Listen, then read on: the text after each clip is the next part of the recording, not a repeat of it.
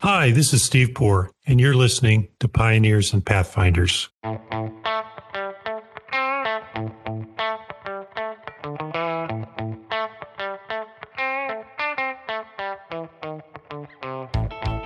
As technology has progressed, we've also seen emerging concerns for freedom of speech and privacy. It was my distinct privilege to talk today to Cindy Cohn, who has spent the last 30 years defending individual liberties in the digital space. She is the executive director at the Electronic Frontier Foundation, the leading nonprofit organization, ensuring that technology supports freedom, justice, and innovation for all people. She started her career as a civil litigator in private practice, where she handled various cases related to technology. Then, in 1993, the EFF offered her the opportunity to serve as outside lead attorney in an important and pivotal case, Bernstein versus Department of Justice, the successful First Amendment challenge to the U.S. export restrictions on cryptography. Today, she handles legal matters involving NSA spying, platform censorship, and surveillance technologies, among other issues. Cindy has received an enormous number of awards and honors for her work. For example, in 2020, she was included in the nonprofit Times Power and Influence Top 50 list, honoring movers and shakers. In today's discussion, Cindy talks about the fascinating origins of the EFF, how she became involved in human rights work, how her practice has evolved over the years, and her strategies for protecting people's privacy. As I said, it was a privilege talking to her, and I appreciate her making the time for us. I hope you enjoy the conversation. Thanks for listening. Hi, Cindy. Welcome to the show. Oh, thank you so much for inviting me on. I told you there'd be a countdown. We were waiting for it. Well, thank you for joining. I really appreciate you making the time. You're executive director of the Electronic Frontier Foundation, the EFF. For our listeners, I suspect a lot of our listeners know about the EFF, but for those that don't, sort of talk a little bit about its history and what it does and the role it plays in protecting our electronic rights. Yeah, so EFF is the largest and the oldest digital rights organization. We were founded in 1990, so we predate the World Wide Web by a few years. And the organization was founded by three visionaries who kind of saw that when the rest of us got access to this technology that kind of only people in academic or scientific spheres really had access to, that when the rest of us, when we democratized access to this information, we were going to have a series of civil liberties issues around our free speech, our privacy, our relationship with the government online. And they were spurred to found EFF because of a series of police or law enforcement raids on people who are doing early bulletin board, active on early bulletin boards. Early bulletin boards were like an early kind of social networking type tool where people could talk to each other and share information online. And the government kind of overreacted a couple of times and raided people's houses, took all their computers, nearly killed a little business called Steve Jackson Games, which is a gaming business based in Austin. And the organization was founded originally to make sure that people who are facing these kinds of raids had access to lawyers. And what ultimately happens is in the early 90s, they couldn't find very many lawyers who knew very much about the internet and these digital technologies. And so the organization started hiring them and built our own internal team. But it also always had an eye towards, what was policy and law going to be like for the rest of us when we got online. It was founded by this specific acute event where we had to sue the Secret Service over an overbroad raid on a little game company. That was the first big EFF case, but it always had a broader perspective. And we've really grown along with the internet. At this point, we're about 100 people, still mainly lawyers. And our job is to make sure that, technology supports, freedom, justice, and innovation for all the people of the world. And what that really means is we try to make sure that when you go online, your rights go with you. Yeah, that's sort of an amazing origin story, isn't it? I was around in 1990 and practicing law. And for those of us there at the time, it was like, what is this internet thing people are talking about? And yet the founders of the EFF are not thinking not just about that, but about what's coming down the road. Yeah, I mean, they were really visionaries. It's John Gilmore, Mitch Kapor, and John Perry Barlow were the kind of three core funders. Steve Wozniak was also involved early on and gave some of the first funding for the organization. So a couple of those are pretty familiar names if you've been hanging around in tech or maybe Grateful Dead circles. But they really came together around this idea that, I think there is sometimes a conversation about tech utopianism, that somehow in the 90s, all the people involved in technology thought things were going to be magically perfect when we all had technology. And I think that's really unfair. It's certainly unfair to the founders of EFF, because you don't found an organization aimed at fighting for your rights and staffing up with lawyers and technologists and activists to fight for your rights if you think everything's going to be magically perfect. So one of the things that kind of galls me sometimes is that John Perry Barlow and the Declaration of Independence of Cyberspace, which is one of the first documents that really mobilized a lot of people to thinking about freedom online. A little later, I think 96 or 98 is when he wrote that. No, it was a little earlier. My apologies. But that Barlow is held up as if he is this techno-utopian, when Barlow had a key role in founding an organization that has been fighting hard for your rights the entire time before most people knew about the internet. And you don't do that if you think things are magically going to be perfect. So it's one of my little pet peeves that and I'm not sure how Barlow would feel about that. He's passed away now, and he tended to like any attention regardless. But for me anyway, my whole career is spent in this space where we're trying to make sure that technology supports people. And you wouldn't need that if people in the early internet were really as utopian as they sometimes get painted today. Let's talk a little bit about your career before getting into some of the substantive issues. So an English major from Iowa becomes one of the leading digital rights lawyers in the world. How does that happen? Well, for people who are early in their legal careers, the one thing I would say is keep your mind open, right? Don't think you have to land narrowly on what you're going to do, and stick with it, right? And, for me, I met, kind of accidentally some of these early internet people, including John Gilmore. And I was an English major for sure, but I also took human rights classes even back at the University of Iowa, and was really interested in international human rights. And I spent time in Geneva working at the United Nations. So when I met some... That must have been, not to interrupt you, but that must have been an amazing experience for a young lawyer. It was pretty crazy because I'm a little older now. It was 1989. So the Berlin Wall fell when I was in Geneva. So this was a time of huge change in terms of the international thinking about human rights and people's rights. And it was a time where there was a huge change, after many, many years of thinking there could be no change. Suddenly there were huge changes. And I was lucky enough to be sitting in a place where, you could really see and feel them. So I came back to San Francisco, where I'd spent a summer, and I really accidentally ran into some of these early tech guys.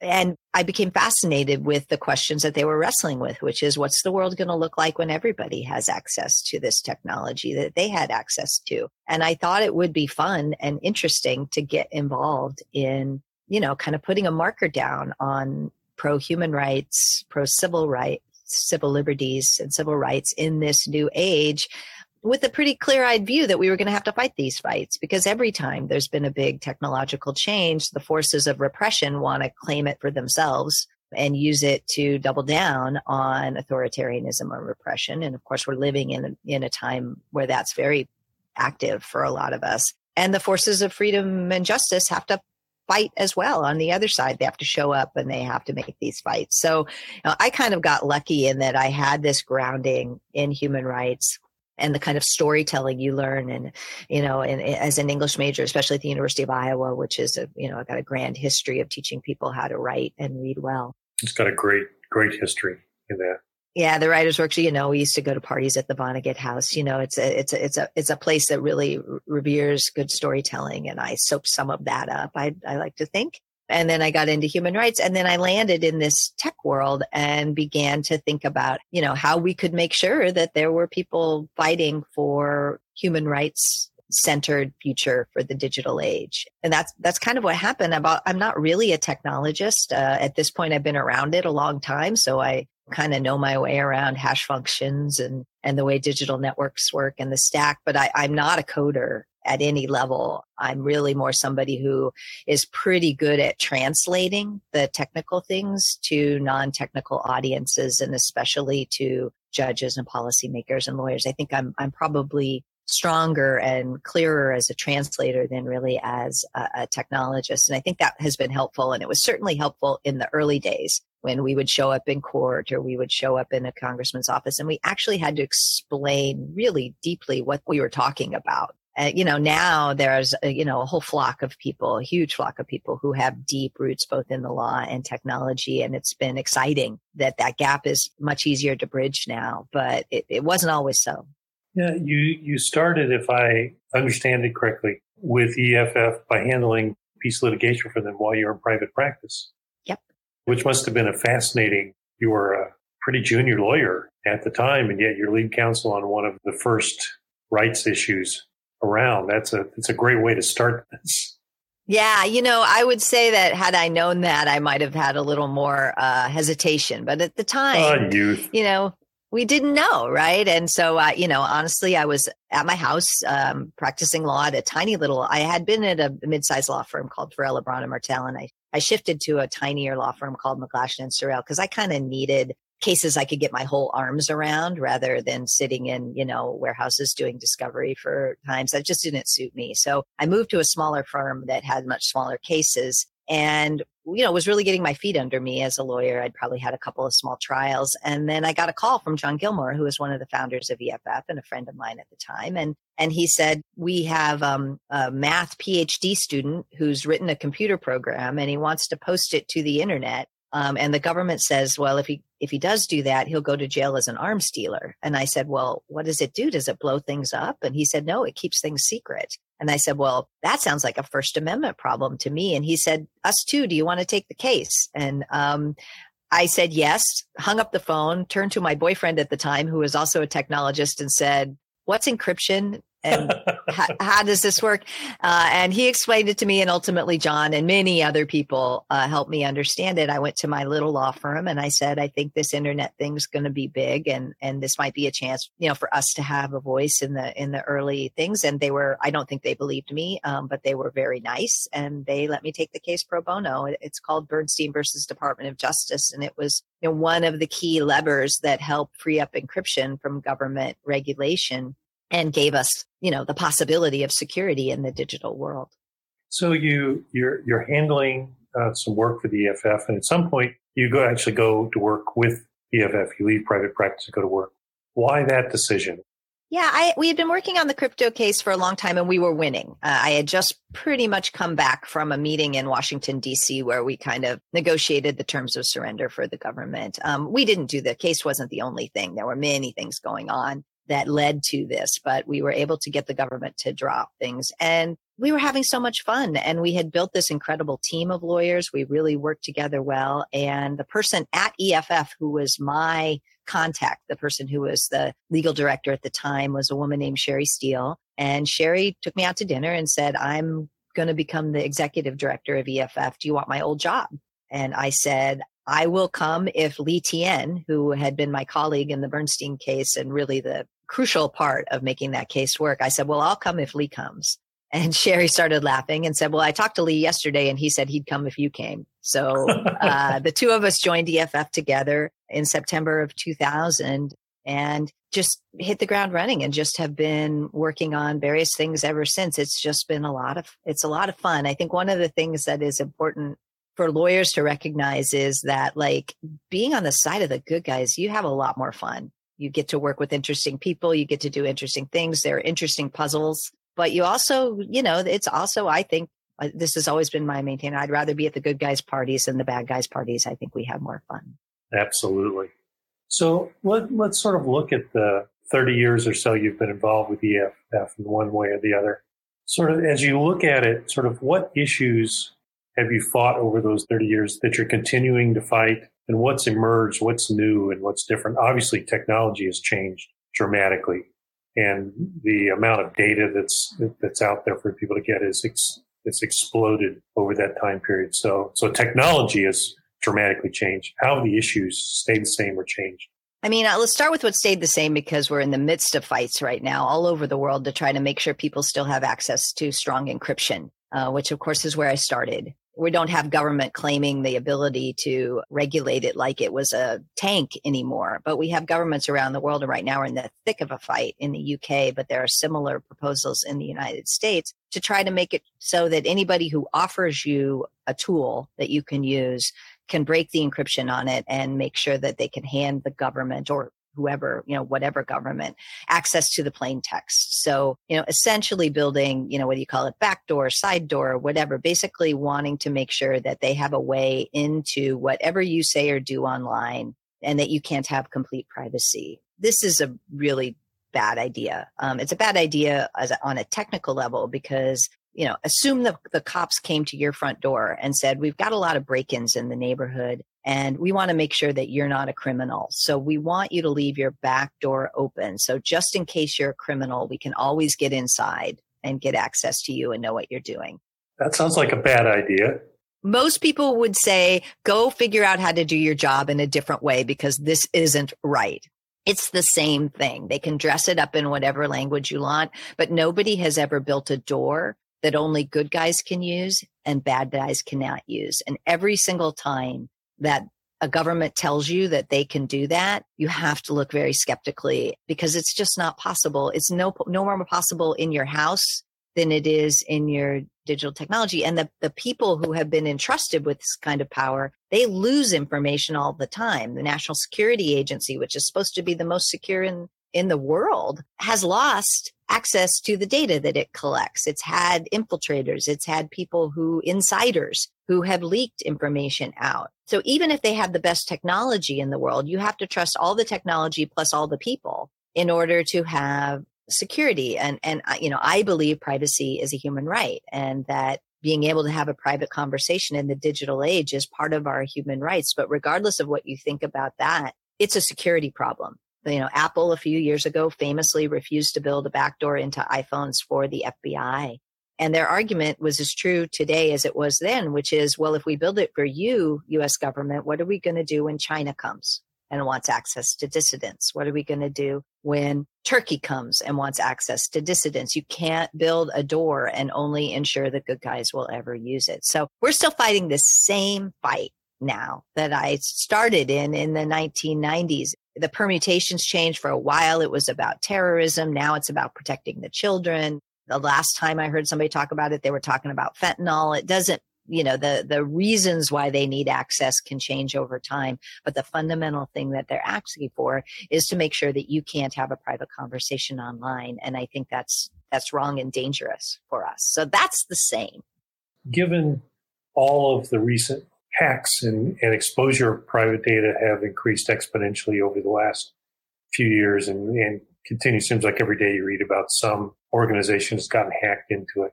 From a support from the public viewpoint, has that increased support for the position you're taking? I mean, I think that our position has always made common sense to people who understand how technology works. I think that people who don't quite and believe in some magical thinking, they get swayed by the harms. And I understand that. I mean, nobody wants to see children abused. Nobody wants to support terrorist attacks. The question is whether this particular technique and tool, denying all the rest of us privacy, is the right tool for the job, or whether there are other tools that don't create security risks for the rest of us. So I think people, if you can sit down and talk to them, people tend to get it. I think technologists get it pretty obviously because they understand this. Anybody who understands about security understands this, kind of fundamental problem of no such thing as a good guys only door into technologies.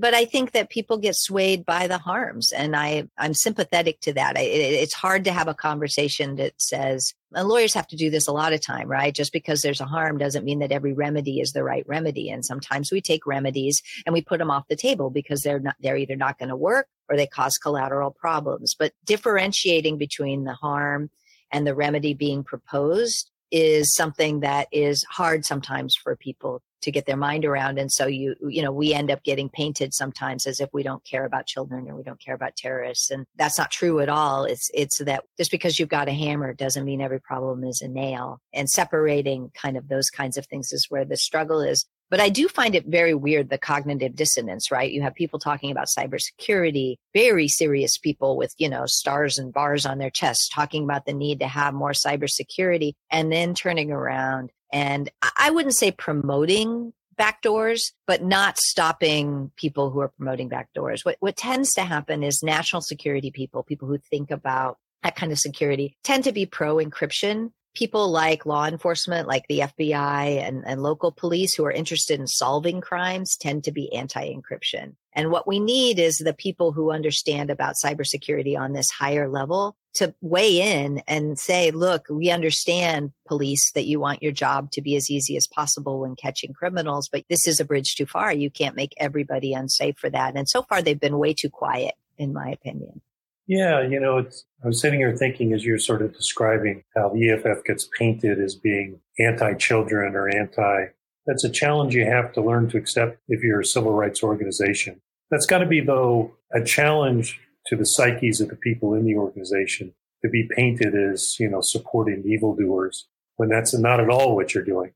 Yeah, it is. I think that it's one of the things that people have to come to terms with and also share, right? It's something where working with a team, not all by yourself, where you really do have access. We really do have access to people who have been in the trenches on a lot of these things and who, not only understand the policy position, but have tried to help women get out of domestic violence situations where they're being spied on by their husbands. Having a clearer understanding of how this idea of a backdoor, this idea of standing strong on security actually plays out in protecting real people is really important, because the policy debates, people sling mud. Lots of people stand up and talk in the policy debates who don't have real world experience with these kinds of things. And so you just have to really be grounded in, not just your philosophy, but the real world of people who you help. And I've got a human rights background. I have helped people all around the world who are dissidents try to get their voice out. I have very strong views about censorship and the role that censorship strategies play based upon that experience. And also security, right? Helping people around the world try to stay safe when the adversary that they're facing is their own government. And so you kind of, I think you just have a good grounding in like the real world people who you either are. And of course, EFFers have been targeted directly. My staff has been targeted directly, but also people around the world who you're standing up to help and their issues and why the kind of public noise that the law enforcement or other people can stir up around things is just not grounded in reality. Absolutely. So that issues remain the same. Yes. What issues have emerged? Well, I think in the 1990s, we really were facing a situation in which governments were the central player in our rights online and in how things worked online. We have moved into, especially starting from the early 2000s, which, EFF was 10 years old by then, into a situation where we really have to start thinking about companies and the roles that companies are playing. And specifically for EFF, the companies, the emergent, the kind of winning business model of the surveillance business model, and what effect that was having on people's rights, and really take seriously some of the problems that were emerging from that, from the consolidation of power, so that now we have, the 5 big tech companies that really control huge amounts of what we do and see online, Google, Apple, Facebook, Amazon, and Microsoft. GAFM is what some people call them, and the power that they have, and really kind of take on that corporate side. I think the other huge thing that's changed is, the diversity of people online and their different needs. The internet of the 90s was overwhelmingly highly educated, generally white, generally male people who were, had access to resources. The internet is not that anymore. Those people are and ought to be a minority of people who are online and certainly who need the protections that we're doing. And so you have to shift your approach to recognize the diversity of people who need protection, right? The EFF supports, freedom, justice, and innovation for all the people of the world, not all the people who went to MIT. And so that requires broadening both, who we are and what issues we think about, but also, the approaches, because they may not be the same.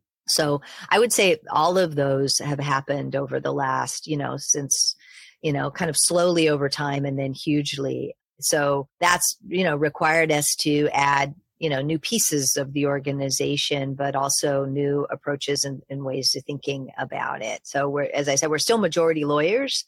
Now we have an entire tech team of technologists, and that tech team not only advises the lawyers, which is kind of how they started out, but we build technologies now at EFF. We're part of a huge consortium that has encrypted the web called Let's Encrypt, and we build something called CertBot that helps people who have websites offer a more secure, free and easy to install, more secure way to surf the web. We have a plugin for Chrome and Firefox called Privacy Badger that helps blocks third-party cookies. It is expressly aimed at the surveillance business model. So we have our technical teams. We have a whole team of activists. We have an international group. And then, of course, we have our core lawyers. So we've grown both in the scope of the issues that we address and in the kind of tools that we use to address them. I was thinking about your comment about the diversity, the increased diversity of users. One segment of that are kids. In the 90s when we started, you're right, it was affluent, mostly white, mostly men. Now kids grow up being digital natives.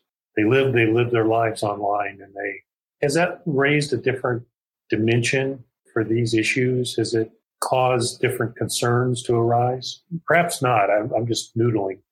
Well, I think right now we're in a moment where, doing something for the children is the excuse du jour for censorship, for surveillance, for all sorts of bad ideas, honestly, that EFF is having to bat down. Historically, honestly, even in the 90s, the internet was a place for kids who didn't fit in where they lived to get access to community and resources and support. To me, this is one of the highest and best early-ish uses of the internet. It was to help, especially kids, a lot of LGBT kids, but also other kids who really didn't fit in where they were growing up, to find places where they could be safe, where they could have a community. Famously, of course, kind of geeky, nerdy kids who were otherwise bullied in their towns. And the internet was a place where they could find other geeky, nerdy kids. And that's, I think, especially true for kids of color. Working with a lot of kids of color who were kind of nerdy and not sportsy or otherwise didn't fit into their communities. Having the internet as a way to find other people like you and support has been a lifeline. My friend Dana Boyd wrote a whole book about this called It's Complicated. And honestly, this is from the 90s. This is the late 90s. And I think the internet continues to be this. Even the research that has recently come out about social media and the harms that social media can cause has come out both saying that social media can cause harm for some kids, but for kids that don't fit in where they are, social media can be a lifeline. And both of these things are true. And I think as a society, we have to wrestle with that. We have to come up with strategies and approaches that protect the kids who their online experience is actually really helpful to them and supportive, while we also protect the kids whose online experience can be very problematic and harmful. And right now, as a society, we're not very good at holding two thoughts at the same time. I was going to say, we're so good at sort of wrestling with difficult issues calmly and rationally and having a discourse to come to a solution. This came up in a, Apple wanted to do they dropped this plan, thank God. And we were able to help convince them to drop it, but they wanted to do client side scanning, which meant, scanning kids' phones, actually everyone's phones, and reporting to kids' parents if they found inappropriate material on a kid's phone. That was one of the things that they were claiming, that they wanted to do client side scanning. And, we were able to help marshal groups that support kids who are facing violence in their homes, who are facing abusive parents, or who are just facing parents who aren't going to be supportive of who they are. And there are tons of them, right? This is in this time. Again, it's not just LGBT kids, but that's a huge piece of the kids that we need to protect, but homes with domestic violence and other kinds of things. So we were able to help Apple see that this plan that they were going to put together was going to put a tremendous number of kids at risk. And that, a one-way ratchet, which is tell parents what kids are doing all the time, was extremely dangerous. And it's one of the reasons that they dropped it. Now, again, these push for scanning and addressing privacy violations on people's devices are still being pushed as a way to help protect children. And I think what's being conveniently overlooked is the people who are going to get harmed by these pushes. They're incredibly nuanced issues, aren't they? Yeah. And it's hard to find the right answer. I mean, it's frustrating sometimes as a civil liberties person, you come in and tell people all the ways in which what they want to do won't work. And it's hard sometimes because, sometimes I have answers, but many times you don't actually have an answer that will quickly and neatly solve the problem that people are wrestling with. All you can do is show up and tell them why the answer that somebody is peddling them isn't a good one.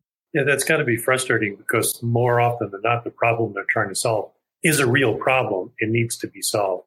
I think that if we actually embrace privacy first answers to a lot of our problems rather than censorship or privacy, denying things, we can get a long way. A lot of the problems that people are suffering right now are because of this surveillance business model. It's because we are being tracked and our attention monetized everywhere we go. That means that if you're sowing disinformation, you are better able to target the people who are going to be amenable to your lies because you're going to use the same way that people use the ad system to try to target who wants to buy shoes, to try to target the people who are vulnerable to your horrible messaging. If we start taking steps to try to protect people's privacy and get rid of this privacy invasive business models, we can shrink a lot of the problems that people are concerned about right now and make them less problematic. I don't want to promise that we can solve them because the people who tell you can solve things on one side are lying, and I don't want to lie on the other side. But we can shrink these problems if we think, okay, what's a privacy first strategy? What's that going to get us?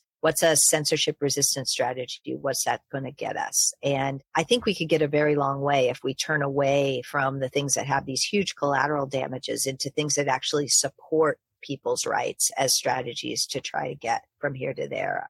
Similarly, I think that a lot of the problems that people are concerned about with the tech giants right now come from the fact that they are tech giants and they have a surveillance business model, which is why EFF pivoted a few years ago. We added in thinking about competition and how do we increase competition for these bedrock services that people rely on so that people can vote with their feet, so that if you don't like Facebook's business model, you don't have to use Facebook, or you don't have to use all of Facebook. You can interoperate with Facebook in a way that doesn't make you have to sign on to everything they do. So we've championed this idea, sometimes called adversarial interoperability, as a way to try to build more choices for people and give privacy protective services a fighting chance to get a market. It's not like you don't have enough on your plate, but as you look down the road, particularly in a post-generative AI world, a post-pandemic world, are there issues? One of the things the EFF has always done is anticipate looking around the corner and seeing what may happen. Are there one or two things on your agenda that are new, that are of concern to you, that you think is going to be hot in the next year or two?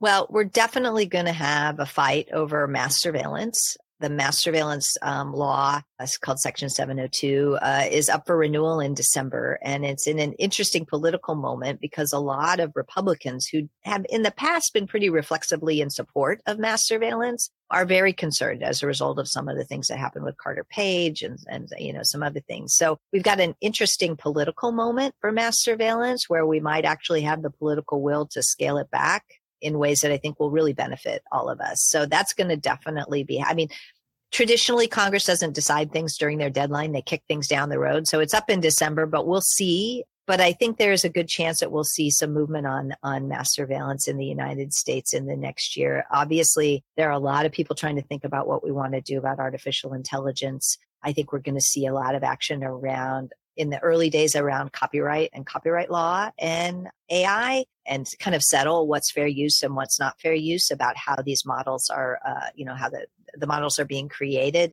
and then secondarily how they're being used. I think we're going to continue to see a lot of things around AI. I would say that I think some of the AI stuff is hype. There's nothing that Silicon Valley likes more than hype. Last year at this time, people would have only been talking about cryptocurrency. And today at this time, we're talking about AI. I could tell you, I bet by next year, we'll be talking about something else. It doesn't mean AI isn't an important tool, but, I'm not one of the doomers who thinks that AI is going to kill us all. I think that we have very serious problems with the use of artificial intelligence, especially by governments, and especially in situations where it's trying to predict human behavior and around issues around access to welfare, access to parole, access to bail. There are these, most of them aren't even full AI. Most of these are just statistical analysis systems or machine learning systems that are being used to try to make decisions about people's future behavior that are tremendously scary and bad and end up reinforcing society's biases. I think those are really important problems, but honestly, that's not why AI is getting the attention it's getting right now. It's getting the attention right now because a few rich guys are scared. And I think that's a really bad way to start to think about setting our national conversation. So it's not that there aren't issues. I think there are huge issues and we need to pay attention to them. But I worry a little bit that we end up using the moniker AI to focus on narrowly on a bunch of things that aren't actually the central problems. And it feels like we're in that moment right now. Fair point.